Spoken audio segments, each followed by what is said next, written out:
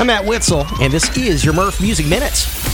Due to unprecedented demand, early access screenings of Taylor Swift's The Eras Tour concert film opened today in the United States and Canada, along with additional showtimes on Friday and throughout the weekend.